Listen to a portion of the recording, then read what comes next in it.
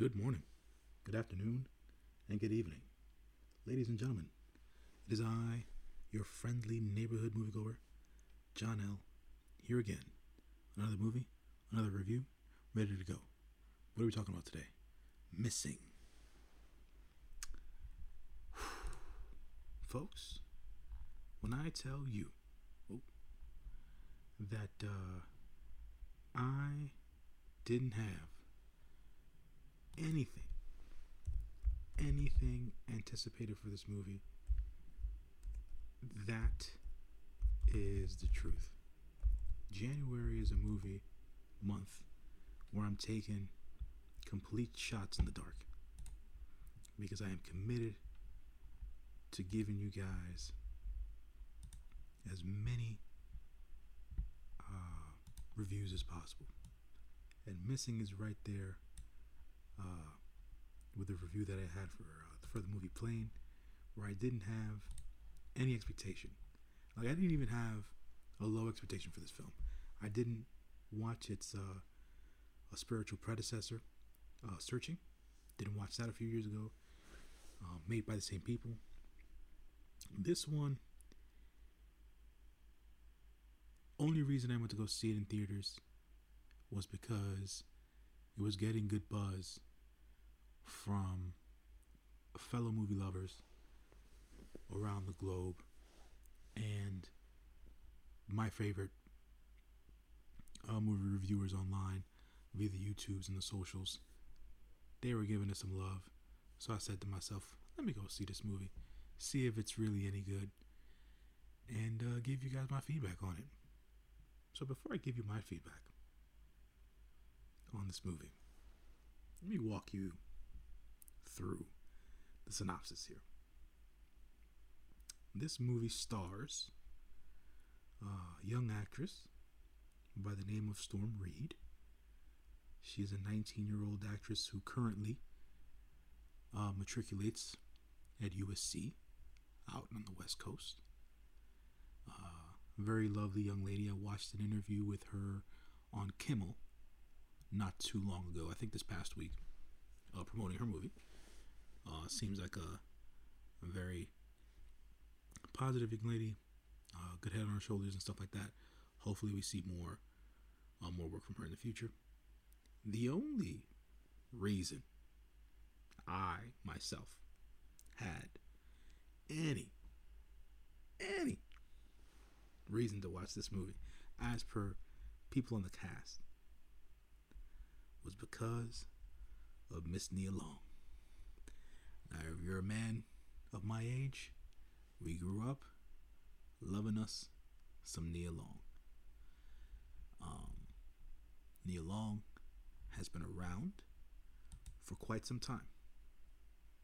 I believe the first time I ever was introduced to Nia Long was Boys in the Hood back in 92 or 91, I think, 1 and 2.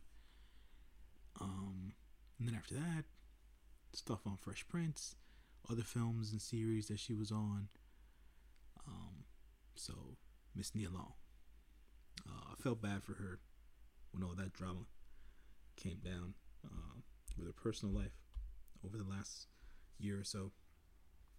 But at least she's still working and doing the acting thing here in this movie,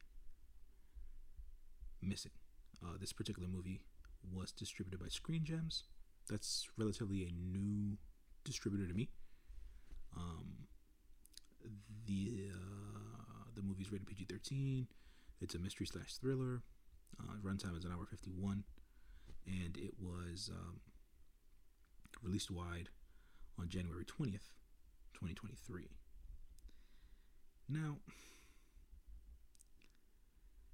I want to say that a lot of the time, when movies involve teens, even when I was a teenager, unless the trailer did something to move me, I never really watched those movies. Don't know why. Just never gravitated towards them. And I didn't gravitate towards this movie. But because of all the positive feedback it was getting, I said, why not? So the synopsis goes as follows. When her mother disappears while on a vacation in Colombia with her new boyfriend, Storm Reid, her character's name is June. Nia Long plays Storm Reid's mother in the film. June's search for answers is hindered by international red tape. Stuck thousands of miles away in Los Angeles, June creatively uses all the latest technology at her fingertips to try and find her before it's too late. But as she digs deeper, her digital sleuthing raises more questions than answers. And when June unravels secrets about her mom, she discovers that she never really knew her at all. Yes and no. Just to that particular part. Yes and no, right? Yes to the fact that she uncovers secrets about her mother, but that she never really knew her at all, and not so much. And I'll get to that. So, this movie is very technologically savvy. As the synopsis explained, she used all the latest technology available to her in order to find as many clues as she could as to the whereabouts of where her mother was and things of that nature. This girl wouldn't stop. She was committed. She wanted to, she didn't leave any stone unturned in regards to wanting to find her mother. But not only did she find out information about her mother, she also found that information about her mother's current boyfriend. She also found that information about her mother's friend who was a lawyer. She unraveled all these different pieces, which led to this multi-layered story in the movie. I understand I don't want to call it a gimmick, but I understand the point of view that they used to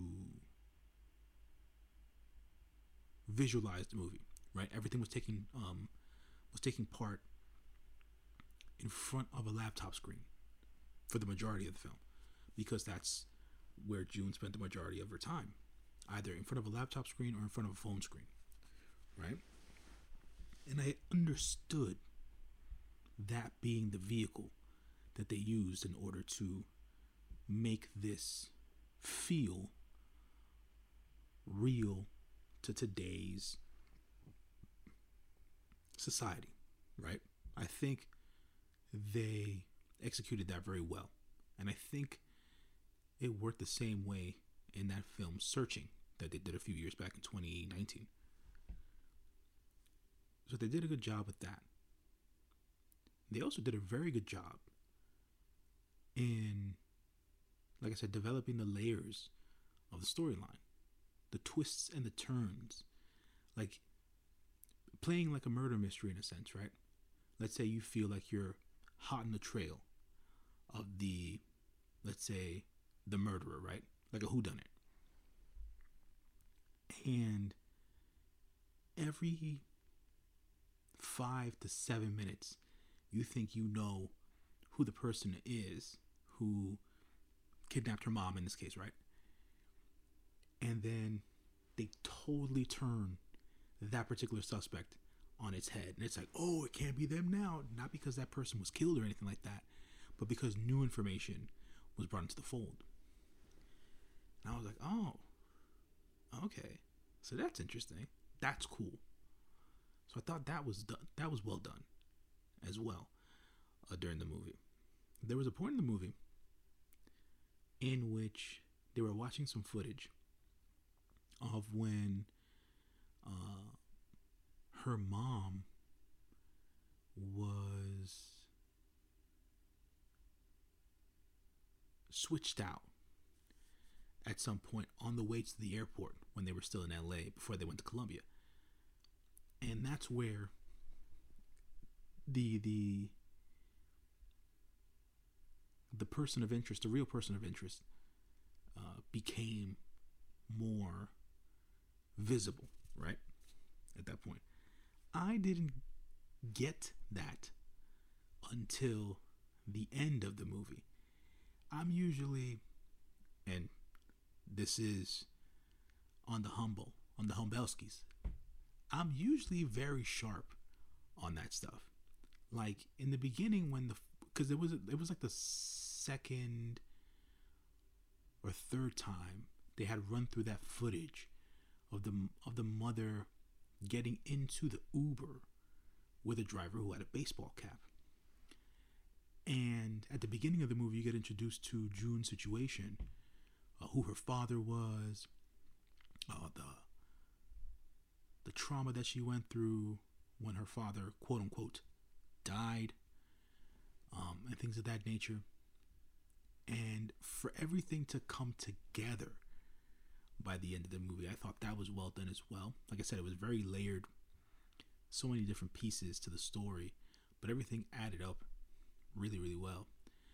I would have caught on to who the person of interest was, the killer was in this case, right? Or the person who was the brain behind this whole thing, because her mother's identity was impersonated by another female at one point. There was also a misdirect and a mislead during the movie about who was messaging who, in both directions. So that was a thing. So there were so many different misdirects in the movie. That's what made it interesting. And you thought, oh man, it can't be this person. Oh man, it's that. Oh my God, it's really that person. And I was like, oh, that was smart. So what I'm trying to say is that the writing was really, really well done. Sorry about that, folks. But I felt like I should have caught on earlier to what would have went down, because I'm usually, like I said, smart to that sort of stuff. But I wasn't. I was so enthralled in the movie and what was going on, I missed the whole entire thing. Because a lot of the time, if I catch on early, it then becomes very predictable for me. So because in this case, I didn't catch on early, I just got engulfed in the movie, which it is now my belief that this movie did exactly what it set out to do.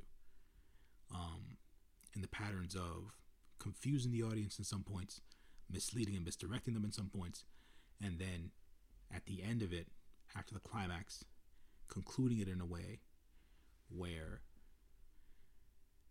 we say to ourselves, wow, that was gratifying. That was a nice ride.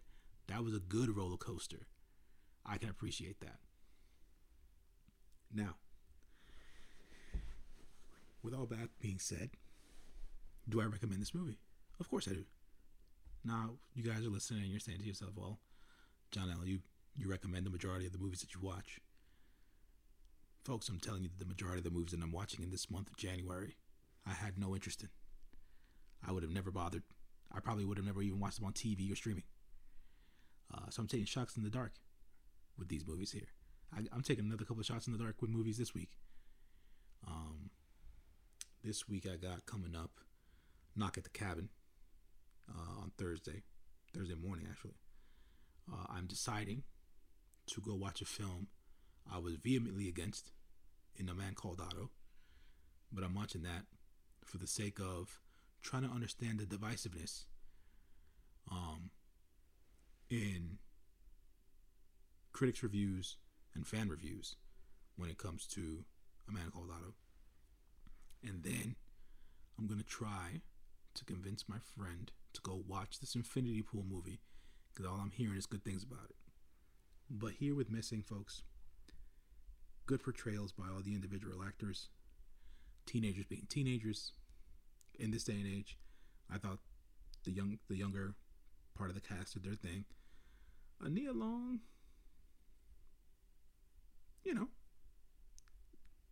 she was serviceable as a mom. Very protective and apprehensive and things of that nature or whatever. So that was believable. And at least she did a good job there. So shouts to the writers, Nicholas D. Johnson and Will Merrick. Tremendous job on this one. And I recommend you guys go out and watch this film. If for nothing else, if you feel one day like you just want to sit down and be taken out of your normal day-to-day and escape into the stuff that might not be realistic to you, this is something that could be up your alley. So that's my review on Missing. Only positive things to say about it on my behalf. But yet again, this is a movie I checked reviews on before I even watched it. Sometimes I go in there, blank slate. But I had to see what people were saying. So the critics, only 92 critics, have rated this movie so far. So it's not your usual fare of over like 200, 300 critics. Only 92. Certified this fresh at 84%. And over 1,000 plus of us movie-going folks, the audience score is at a 91%. So this is a movie that is very well liked. As of right now, it's been out for 10 days. Check it out, folks. I recommend it. I'll be back next week. Like I said, I got Knock in the Cabin coming up on Thursday. A Man Called Otto on Friday. And hopefully over the weekend, it'll take some convincing. But I will watch Infinity Pool. If not, then I won't mention it again. Shouts to the whole YFNMG Nation all across the globe. Appreciate you guys for listening. And how do I say? Thank you guys for listening and, appreciating my movie musings, because I usually don't get to have these conversations with anybody, which is why I'm recording them, to see if anybody is of like mind, or at least is welcome to listening to a different point of view. So much appreciated to everybody across the globe. Shouts to new listeners out in Japan. I peeped that on my analytics. Appreciate y'all. Latvia. And shouts to my folks in Brussels, yo. Y'all be y'all showing up on the download, so appreciate you guys out there. But anyways, folks, it's been another week, another review. This was Missing. This has been your friendly neighborhood moviegoer, John L., signing off. Until next time, folks, keep doing your best. Stay well. And take care of each other out there. Thank you as always. I'll see you next time.